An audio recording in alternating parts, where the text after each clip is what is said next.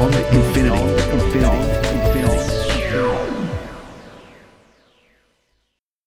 Dr. Ian Storey, lecturer at RMIT in Information Systems. It's great to have you here, and thank you for talking to me today. We have spoken before, Ian, and we've talked about supercomputing and other interesting things, but great to speak today under slightly altered circumstances.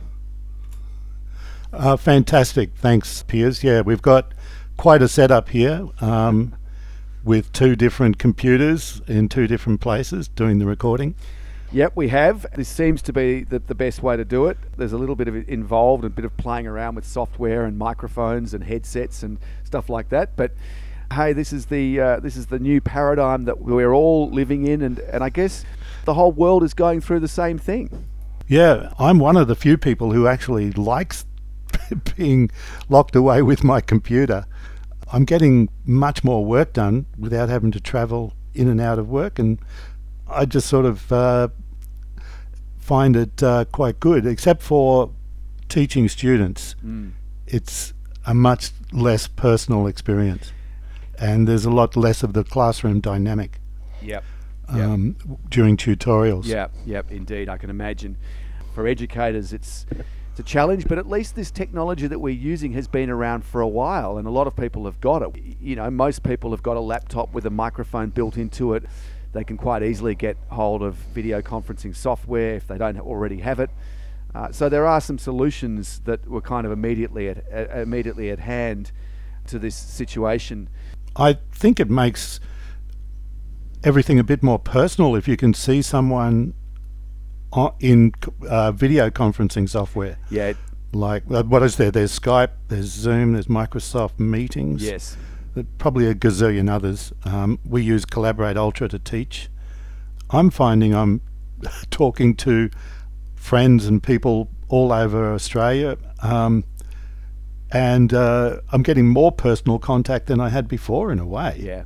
It's just really great. The technology is fantastic. Yep. It's true. People are more connected well, certainly more digitally connected than they've been in the past. They're using this technology that's been around for a while now, whether it's FaceTime on a phone or House Party or Zoom or the more professional software that you mentioned, or WebEx is another one they all do the similar sort of stuff. Where you've got some pretty interesting insights in regard to all this is your mathematics background, and you sent me a very interesting video from YouTube of some modelling that had been done, and it showed all the different variables of how a virus spreads. The modelling that was shown in that video was interesting because it showed all these different scenarios. It sort of said, okay, if you take out hand washing, here's the way that the virus behaves in a large group. Or if you include social isolation and hand washing, then but you only partially shut down your economy. It showed that scenario as well. It just modelled all these different, and it clearly pointed to things like train stations and airports as big hubs where you're much more likely to be spreading a virus. So it was just a great way of looking at all the different options that society and economies have, and seeing how they play out when you've got a virus that's very contagious and wants to grow exponentially. Yes, when I first saw the curves for how this virus was growing, it was an exponential curve, whereas SARS had been more linear. This was exponential. As a mathematician, you look at that and that sets alarms going. When I also heard that there was a ship picking up passengers in Hong Kong who had the virus, thought, well, it's not fully contained either. So even though its death rate, I mean, it's a horrible term to use, but there's a growth rate and a death rate.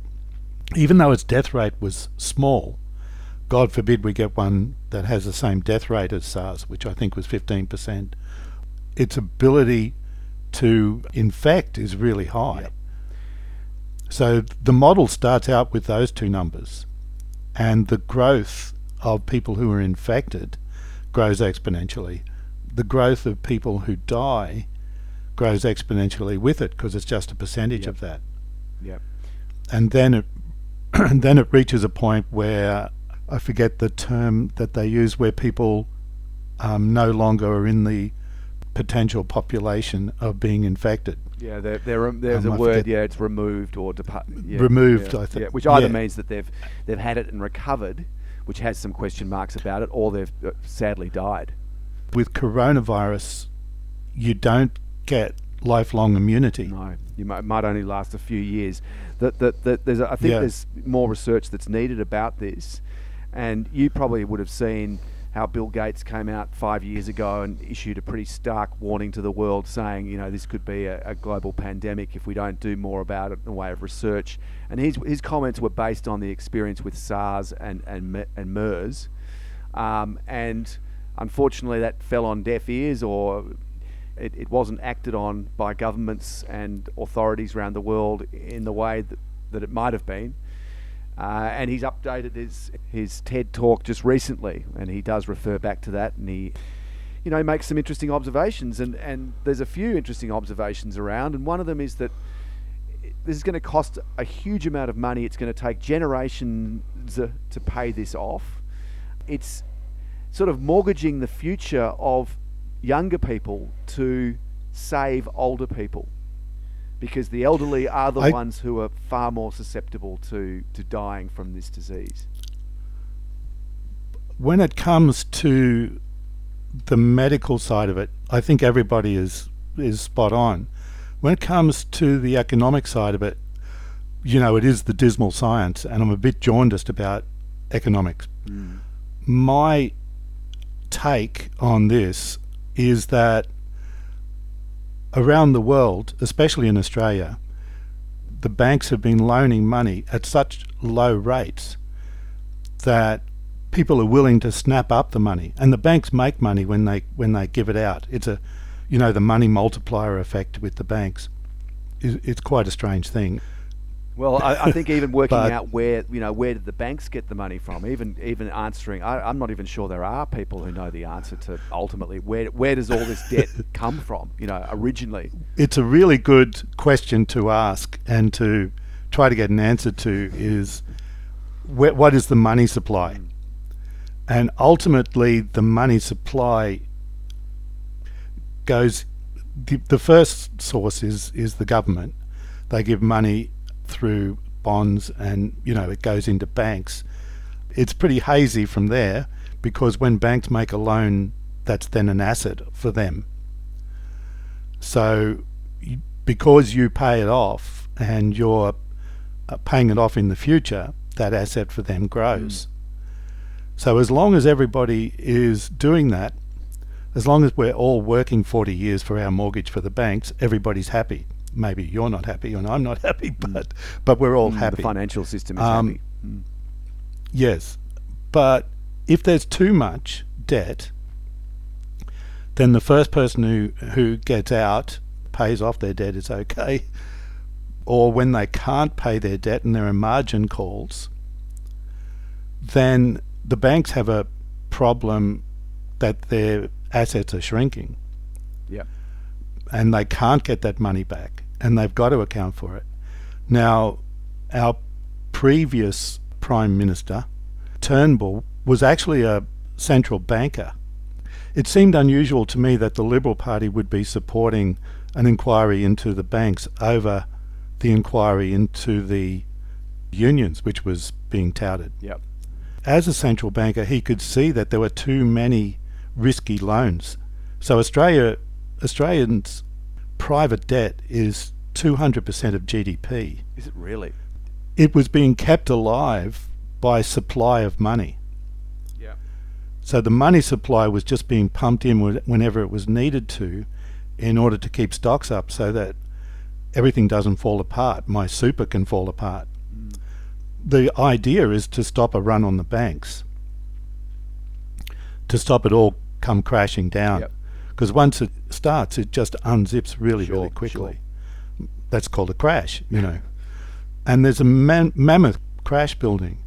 And if Turnbull had been able to stop the lending and somehow just keep a cap on it, then the need for so much extra money might not have been so great. This is not money that's coming in through their planned rescue scheme. This is money that is just being pumped in every day as a part of the banking system. The amount of money that's actually being pumped in is billions. Yeah. In America, it's trillions. Yep. Like each week. I don't know the actual numbers, but it's Well, astounding. there's even talk of suing China for $6 trillion. But anyway, Like it's China's fault. good luck yeah. getting that money out of them. Yeah, yeah. But yeah, look, it's a pretty dire situation. I guess really what you're alluding to, or what this is about, is that Australia was in a very precarious situation, and a lot of other countries around the world, including America, were in a pretty precarious situation before COVID-19 came along. So now to throw this in with this complete sort of shutdown of the global economy in most places. I mean, if there was a straw that was going to break the camel's back, then surely this is it. I think you're right, but they can just keep printing money. But doesn't that mean that money And- becomes valueless, that it ceases to have any... Well, this is the thing that I'm hazy on. How do they stop it then becoming inflationary? Yep. I understand it can keep the stock market afloat, which keeps investment afloat, but that kind of investment is not... It's not supply chain, it's not manufacturing, it's just finance. Yep. How do you stop in the end? I think as long as those stocks are being kept up, it's not going back into the economy, it's going into the value of the stocks. Boy, do I feel sorry for the millennials. And you mentioned that before. Their prospects have been slowly diminishing over time. Yeah. They can't afford a house, let alone 2 houses, you know. I know. I really, really worry about that and what's going to happen after this, the number of jobs that are going to be around. Who knows? And I guess the thing about it, which we sort of started on, is that, you know, this is not a problem that's just applying in Australia. It's applying everywhere. In a way, it is about trying to balance the containment of a virus until there's some kind of a solution, whether it's a vaccine or a treatment. Generally, for viruses, it's the treatment that comes along before the vaccine. I mean, there's even some talk of there being similarities between AIDS, the underlying virus that causes AIDS, and some of the characteristics of COVID-19, or of the virus that causes COVID-19. And it took a long time before they didn't have a vaccine, but they had a decent, reliable treatment for AIDS. So there may never be a vaccine for There might, COVID, yeah. and there may be there's- just treatments. Yeah, this is a kind of flu that has been around for a long time, and they've just been treating it, you know, here and there where they can, but there's nothing that super stops it. On the point that it's like AIDS, I don't know if you've seen Dr. Fauci in the US. How would you describe his Well, position? he's in a very tricky position, isn't he? He can only say what the president likes to hear. He was on Fox News, which is a bit of an echo chamber with the president. Laura Ingraham, who's one of the shock jocks on Fox News, was saying it's like AIDS, and AIDS is being treated now and we can get rid of it. And he was saying it's not, at this point in time, it's not like AIDS at all. People will get it and a lot of people can die. You can't just go back to normal. You know, even with AIDS, it took a lot of time to develop those treatments that are extending people's lives. Yep, indeed. Fauci has actually been pretty good. He's managed to walk that line between Trump and reality. Yeah, but if Trump was to get his way, and some of these states that saying, well, we just, the economic cost is too great, and you know, Trump's playing the sort of political card of, well, I'll support that because I'll support jobs and I'll support the economy, and those things that they're my strong suits, if you like. But if by ending isolation and restarting a industry and business in certain states where it suits him, or where there's the support and where there's the uprising to do so. If you wind up then with a huge spike in the death toll because you've done that, then that has very bad political repercussions for him, I would have thought. This is where knowing a bit of mathematics and knowing about exponential Yeah. growth, if you'll excuse the expression, trumps all of that, because you manage to keep it low so that the beds aren't being filled up, and so that the end result is a minimal amount of death. So you manage to squash the curve underneath the limit where the beds in the hospitals are absolutely full of people.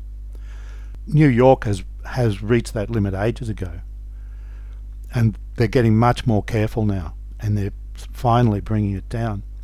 When you have that careful containment, and then somebody gets out in a pocket, just one person gets out in a pocket, and they relax that pocket, inside that pocket it's just like starting all over again, until there's enough people who have been deleted, as it were, who've either gotten immunity or died. It's just shocking to say we're going to get back to work by May 1st. Yeah. This is what Trump was Yeah. saying. Yep. At least Morrison has been smart enough not to give it a date. Yes. Yeah. What he says is it's going to be four weeks at least. Well, 4 weeks is not long. And by the sound of things, we'll be lucky if we're able to fly internationally in a year from now. Not because necessarily that we would have got out of control in Australia, but the risk of restarting it by allowing international travel is going to be too great to make it acceptable.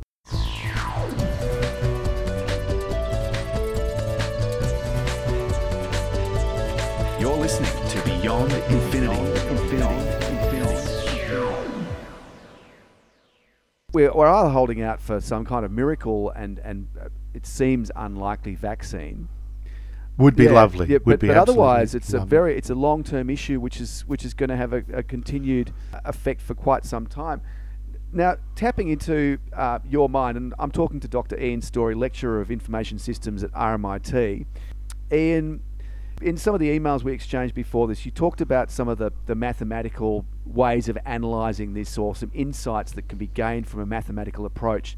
Say, for example, decision making, quantitative risk analysis, the St. Peter's paradox. These are just some of the things that you tossed around in emails that we exchanged. Let's go down that track, because that's an area that you've got some specialised knowledge in. The ability for human beings to make choices, the more I look at risk, it's more and more about how we make choices. My thinking is it's kind of to go right back to to the beginnings of it. I think we evolved to make choices. We're programmed to make choices because it allows us really good strategic flexibility, so we can look into the future and see what's going to happen if we do such and such, or what could happen. So it's that what could happen. We don't know that it's actually going to bring about that result. Yep. They've done psychological experiments in what they call prospect theory. I think I may have talked about this once before, and they discover that human beings, for one reason or another, are very, very risk averse. They don't like to take a risk where they could lose, even if they could win. And that's what seems to be a failing, and I don't know why that evolved, but apart from that, it's inbuilt to us to make choices and to see those options. Back in the classical era, the era of Isaac Newton and the Bernoullis and all those fantastic mathematicians, shouldn't forget Leibniz, because he also had a role in developing the calculus. There was a group of siblings, and I've always known them as the Bernoulli brothers. Amazing family. Like 8 of them who were all pretty distinguished in their fields. Absolutely. They were all amazing. But one of them is a woman. So we should never say the Bernoulli brothers Yes. again. And I'm always stumbling over that, the Bernoulli family, you know. They were amazing. And before that, there was a guy called Cardano. He was a inveterate gambler. And he invented mathematics to gain advantage in his Right. gambling. So It was like a sort of an So, old-time version of David Walsh from Tasmania. he's credited as being the instigator of a lot of mathematical theory in the classical era. And one of those theories was theories of games, theories of chance. And he quantified what is the probability of getting a royal flush if you got this hand, you know, that kind of thing. And used it to advantage. Well, that theory, the Bernoullis, of course, took it to the whole nother level. And they looked at where it worked and where it didn't work. And I'm interested in that because a lot of the risks that occur with information security, a lot of the risks that we worry about are the kind of risk where the whole business disappears because of an attack. Right. So an attack occurs, the website is down for a week, you lose your reputation, you lose some data. You know, the stats are businesses in that situation just don't come back. A high proportion never come back. So that's kind of an infinite loss to a business. Yep. Even if it's not infinite, it's very large. So the example I give to my students, I must stress I'm not encouraging gambling, and I do stress that. And there's no games in the casino that would allow you to make money. I give them a bet and I say, suppose you put down $40, and if it comes up ahead, I give you $100, otherwise I take your 40. So it's 60 to 40, right? If you understand, you either win 60 or you lose 40. And that's a good bet. And I tell my students, if that bet was available to me, I probably wouldn't have to be a teacher. Yeah. This sort of world was open to Cardano. But there is no bet like that, of course, at the casino. Yeah, right. However, when you offer bets like that to people on the street, they don't take it. So what we need to do in life is take little steps forward, and don't try to be a Vin Diesel and win every time. Yeah. That's impossible. Be prepared to lose, because that's the way you win, Yep. right? Anyway, when you multiply that bet by millions, so if you've got to put up 4 million, you may win 6 million on the throw of a coin. It still comes out as a what they call expected value or average gain. It still comes out as a positive gain, and it's a huge positive gain. But the chance is that 50% of the time you've lost $4 million. How did you get that $4 million? Well, you probably went to the bank, to your family, made up stories about business. You know, your life is a wreck. Expected value doesn't work in that case. Even though mathematically it doesn't outweigh it, in terms of the tragedy in your life, it Practical does. effect. Yep. Yeah, so money values in risk can be dangerous that way as well, when they're hitting that line of the whole business going under. And the same in real life. But the Bernoulli brothers also identified, because the calculus was being invented, and the calculus uses limiting processes. One of the ideas with the limit is you can always divide up a particular length. Centimetre, millimetre, nanometre, you can keep on dividing up. But when you look at the limiting process with bets, there's a bet which probably a lot of listeners are familiar with, where you keep on doubling up. So you go to the roulette table, and if you lose, you double up so that you cover what you lost from the last bet. And then you double up, and then you double up until you win and you've covered all your bets. and then you start again. Yep. So the idea is there you can never lose. But it's potentially infinite, and you can lose. Eventually your stake is going to hit zero. It's a terrible strategy. But there's a paradox called the St. Petersburg paradox. It sort of inverts it. Every time the toss of the coin comes up ahead, you double the gain that the player can make. And what happens there is you keep multiplying a smaller and smaller amount by a bigger and bigger number, a smaller and smaller probability by a bigger and bigger number. And the actual return on the game is infinity. So that's the EV, the expected value is infinity. And that's a really, really interesting problem. But it comes about because of using infinities. What mathematicians do when they talk about risks like this is they impose a limit. There's a maximum value, typically called capital M. In order to stop this kind of paradox, the total wager and the payoff cannot be bigger than M. Yep. So it's built into the maths, this lovely maths of calculus and the use of infinities and limiting processes, that it doesn't make sense unless you impose an actual finite limit. Yep. I think that's kind of interesting. Can we bring back this talk about probabilities, outcomes, back to, the subject of the day, and unfortunately is COVID-19, this exponential spread and a pandemic. Is there stuff that we can learn from risk analysis that is going to shed light on this? Well, the risk is you go to the supermarket. I think you suggested earlier when we were talking, what is the risk of going to the supermarket? You only need one of the little invisible buggers, to be on the surface of something that you touch. And you go home and it grows exponentially in your home.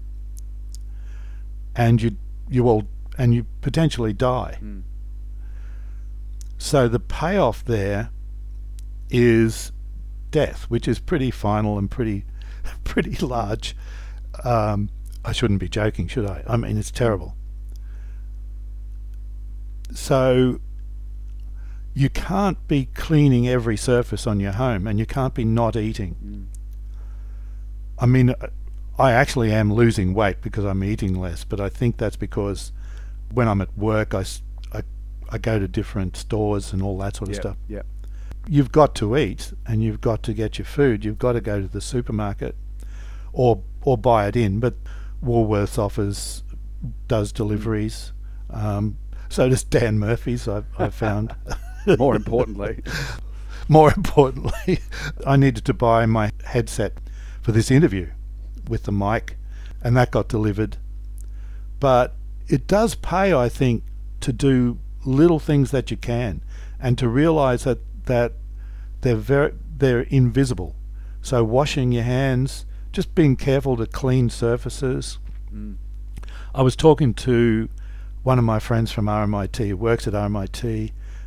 Whenever he goes to the supermarket, he takes hand sanitizer with him, and he cleans his hands before he gets back into the car. I mean, we would have laughed at that, wouldn't we, a couple of weeks ago? We do the same thing, and it really almost becomes ridiculous because you don't know whether you're overreacting or not. You're assuming the worst. So things that you've taken off the shelves in the supermarket, right, they had to be put there by someone. Do you actually wipe down the individual goods that you've bought from the supermarket? I'm talking about packaged goods. Oh boy. I agree with you. I mean, that is one of the bizarre things about all this, is that it's normally you'd associate it with sort of very obsessional, almost to the point of being pathological, very obsessive and overcautious and checking and all this sort of stuff that We used to think that was unusual. People with possibly with underlying psychological issues did those things. Well, we're now all doing them. That's now normal behaviour. Well, not necessarily normal behaviour, but increasingly widespread behaviour. The risks are such that it's probably not irrational. Take it seriously. Keep on taking this seriously.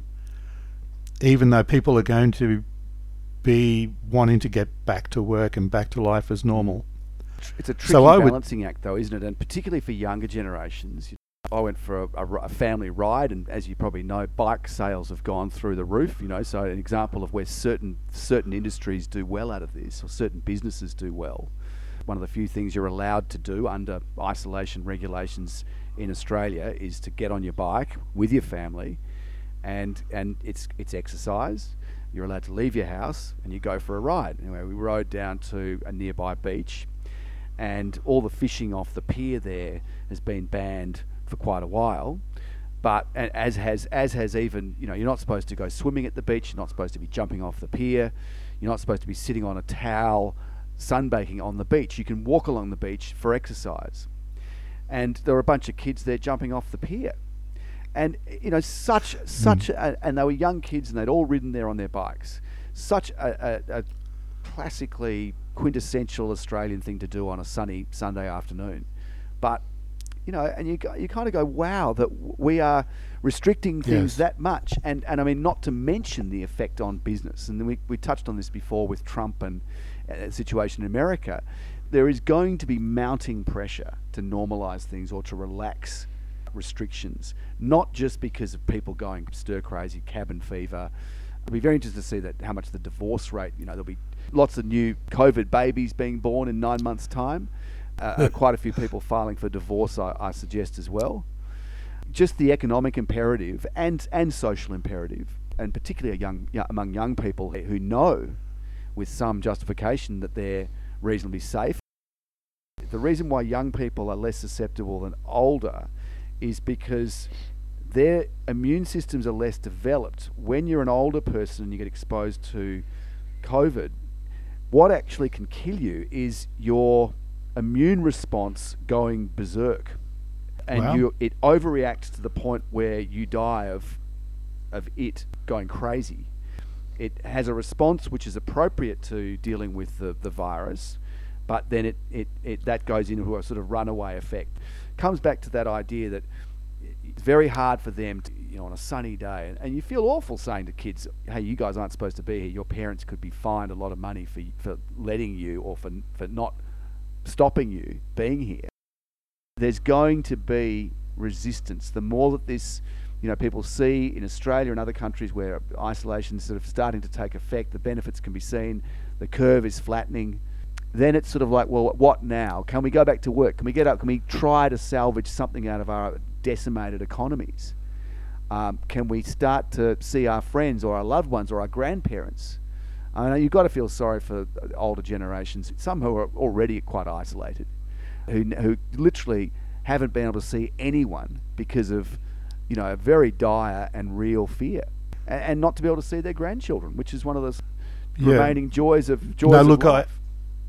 I agree with you that this is going to happen, and so what is going to happen in the long term, I think, is that we're going to have to wait until there's enough immunity, and unfortunately until there's enough people deleted that it can stay at a acceptable level. Whether it will then come back, I don't know. I can't see that being less than a year, maybe even 2 years. And so in the meantime, we're going to get people who want to go out and do things. And, what we Australians affectionately refer to as dickheads, will go out and infect each other and will meet up in ways they shouldn't. But they will eventually become, in one way or another, deleted. Removed. Yeah, and meanwhile, people who are being responsible are making sure that the beds aren't full in the hospitals. Yeah, you almost need a certain level of dickheadery. Exactly, yeah. To coin a term, to allow the resistance to get those people, to remove those people from the statistics, i.e. to either have them die or to have them with some degree of immunity. And then the problem with that is that immunity, we don't know exactly how long that lasts for. It seems, from what I've read, that it would at least last for several months and maybe up to a few years. If we all get this app on our phone, and there's many mathematical advantages to having that app in terms of modelling, the app would then allow certain very targeted areas to be locked down when a case is picked up, because you'd have that automatic contact tracing ability. So instead of having to shut down the whole of Melbourne, you could shut down the Mornington Peninsula, or you could even shut down a suburb. You can say it's confined to this area. Yeah, the days of free international travel, and even for a while national travel, seem to be over. What do you think about that app? Well, there's two sides to the app. Firstly, it's a great idea to have it. I totally endorse people who want to use it. I'm not sure if I want to, because the other side is that I haven't seen assurances that the data won't be sold on. Now, our data is sold on whenever you go on Google. You go on Google and you type in, I don't know, holidays in Tahiti, and all of a sudden everything in your feed is holidays in Tahiti. And they're using big data systems to gather more and more data about you. It wasn't until today that I saw the government had guaranteed your phone conversations and stuff would remain encrypted.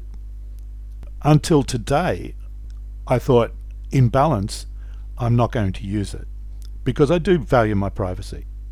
And, we're supposed to be a democracy and we're supposed to have freedom. But now I feel a little bit better about it, and I might use the app. But I'm still of two minds. It's this security issue that I worry about. Plenty of examples in Eastern Europe of governments over there taking advantage of lockdown laws and emergency powers. Even in Victoria, and I'm not saying this is going to happen in Australia for a moment, but even in Victoria, with emergency powers, which the state government has at the moment, they can defer elections. They can do lots of things with emergency powers. And one of them is Absolutely. defer elections. If you didn't like your chances, and you've got the perfect pretext right now to say, it's a public health issue. Exactly, and as you can tell, I'm totally in favour of the lockdown. But if I didn't have a mathematical sense of exponential growth and of how dangerous this can be if we don't have the lockdown, I could be thinking it's overreaction.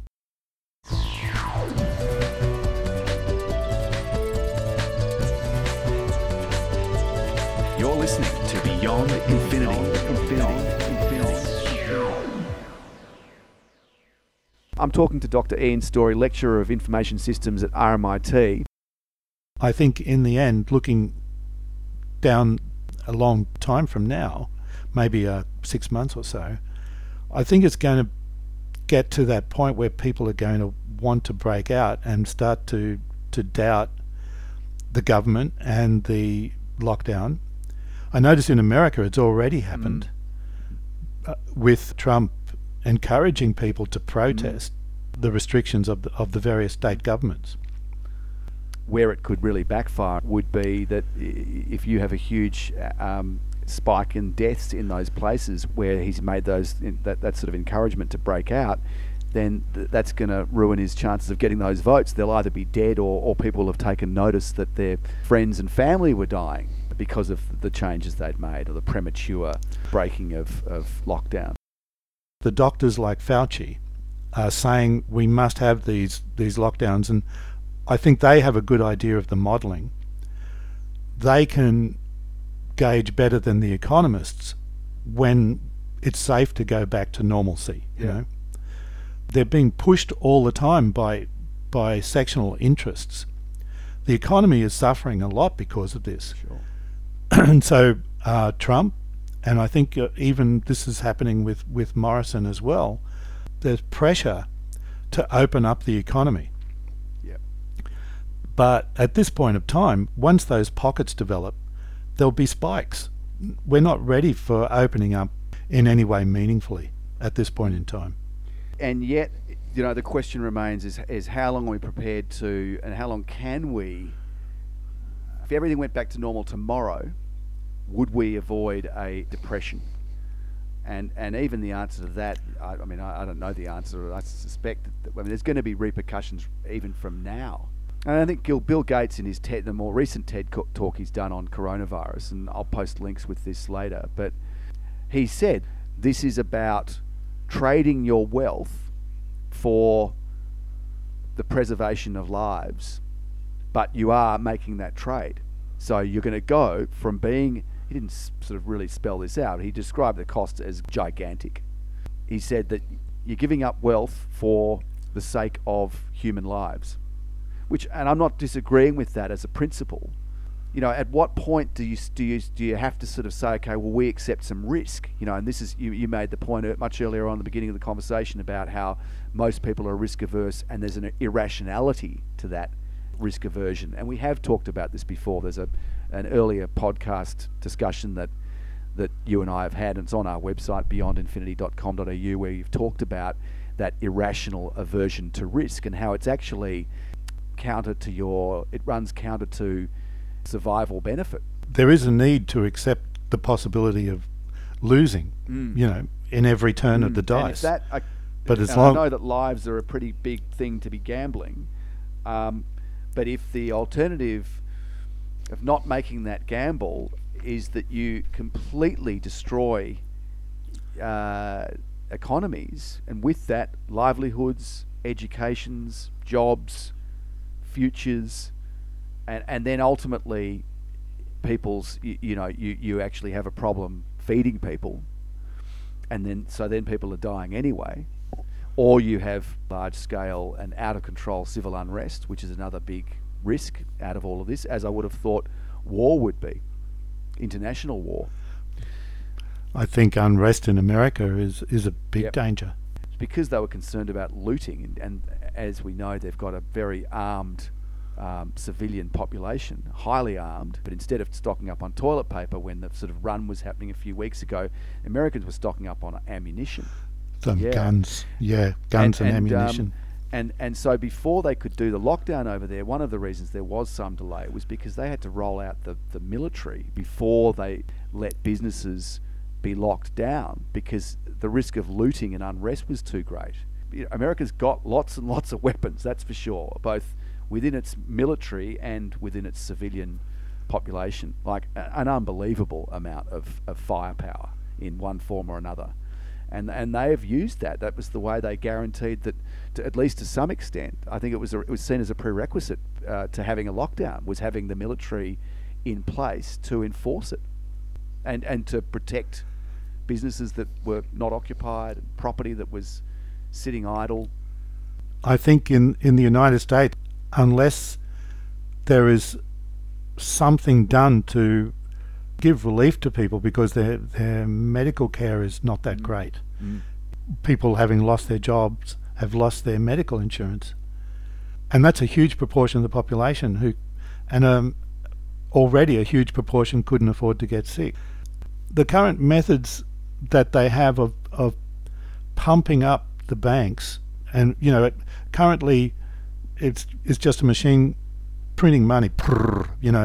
Money's been pumped and pumped and pumped in. I think that system can't work forever. And eventually, this is going to be like the end of the Second World War, where they had a New Deal.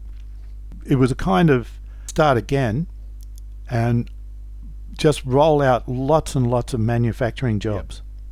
All of the manufacturing that was tuned in America for tanks and guns was turned over to producing consumable goods. There were lots of programs for public buildings, the famous one being the Hoover Dam. The whole world surrendered its manufacturing to China. A lot of it did. And in Australia, we completely did. something that we're going to probably have to change, and that will require some really big changes, like the idea of what labour costs in Australia, which is one of the reasons why manufacturing didn't work.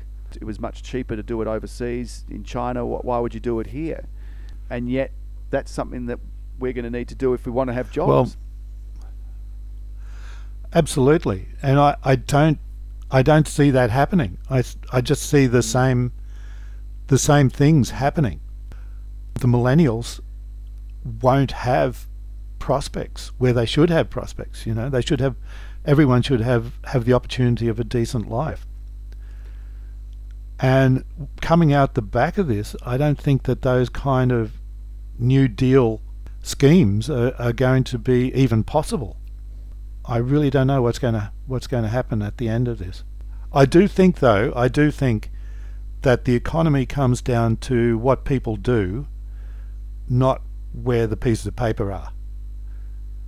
So even though the pieces of paper, money, affects the economy greatly, and even though they're pumping money into banks and the stock market, once we come out of it, we've still got all the same jobs we had before being possible. Do you know what I'm saying? And maybe some new ones. It's not like, this only happened to you or to me. This has happened right around the whole world, happened everywhere. It hasn't fully played out yet. There is an economy, or there is value in things beyond banknotes or figures on an account balance. We're going to go back to fundamentals in some ways. I think it's inevitable. We're going to have to, and things like so for some people it's going to suit them down to the ground. People who've been wanting to live off the grid, who've been wanting to be self-sufficient, who've been wanting to live off the land, those sort of people are going to be happy as pigs in mud. I'm kind of happy. I do miss going out, but I think this is something too that we should say towards the end of this. There are ways of keeping yourself upbeat, and this is something I had to be mindful of right from the start with my students. I'm online, I'm talking to students, some of them who are from overseas, who are away from their parents from the first time, and I need to be upbeat, And also in your own home, you can do things like have Skype conversations or whatever social media it is with other people in your family. Yep. So keep that facial sort of contact going. And I think that makes a huge difference. I've been meeting people who I lost contact with, and I've been having a great time getting back and talking to them. It's that's been really good. So I think you can remain upbeat without just binging on Netflix. Yep. People learning languages. It's an opportunity to do all sorts of things. Catch up on reading, or write the book that you never did. Mental health is a really important thing to keep in mind in all this. That there's going to be, and it's one of those flow-on consequences of what we're all going through. Let's keep the channels open, Ian, because I'd love to speak to you again and talk about modelling, talk about exponential growth, those sort of things. Changes that are going to happen from this, what the future's going to look like, what is the wash-up of COVID-19. These are really interesting and important conversations to have, and people are having them. People are trying to shed light on them. There's people saying that the move from the office to home for a lot of people to do their work, to do their job, may wind up being a permanent change, because it gets proven, or it gets demonstrated that for a lot of jobs it actually works. So you don't need an expensive office, or you don't need to spend an hour and a half a day commuting in and out of the big smoke. Virtual reality, which is a technology that is becoming more developed. Well, the next football match we go to, they're saying the MCG is going to be closed for a long time. The next footy match might be where we're all wearing VR goggles, or the next wedding we go to, or VR is that step beyond using Skype or House Party or Zoom or whatever you're using. Well, I think in that regard there are some new technologies coming down the pipe. Right. There's 5G. Yep. Which has some interesting elements. Maybe we can talk about this next time. There's a new Wi-Fi standard, which potentially could allow you to buy things even at Starbucks. I'll believe it when I see it, but that would be great. And there's in America at least, a new band for Wi-Fi opening. Right. So you can have a lot more channels. So what's happening in congested areas, people's Wi-Fi is colliding with each other. And so there's a lot more channels opening and some faster channels too. So to make VR goggles workable without a huge computer on the goggles, and to allow freedom of movement, you need that fast connection. Zero latency. It's also interesting, there is a lot of conspiracy theories about how 5G is going to turn us all. I know. People are, Cook our brains. burning the towers, the new towers in England. They are too, yeah. Great talking, and thanks for speaking today, Dr. Ian Storey, lecturer in information systems. It's been a pleasure. Thank you very, very much. You're listening to Beyond Infinity. Thanks for listening. Remember to visit our program website, beyondinfinity.com.au, where you'll find our complete back catalogue of over 600 podcasts. That's beyondinfinity.com.au.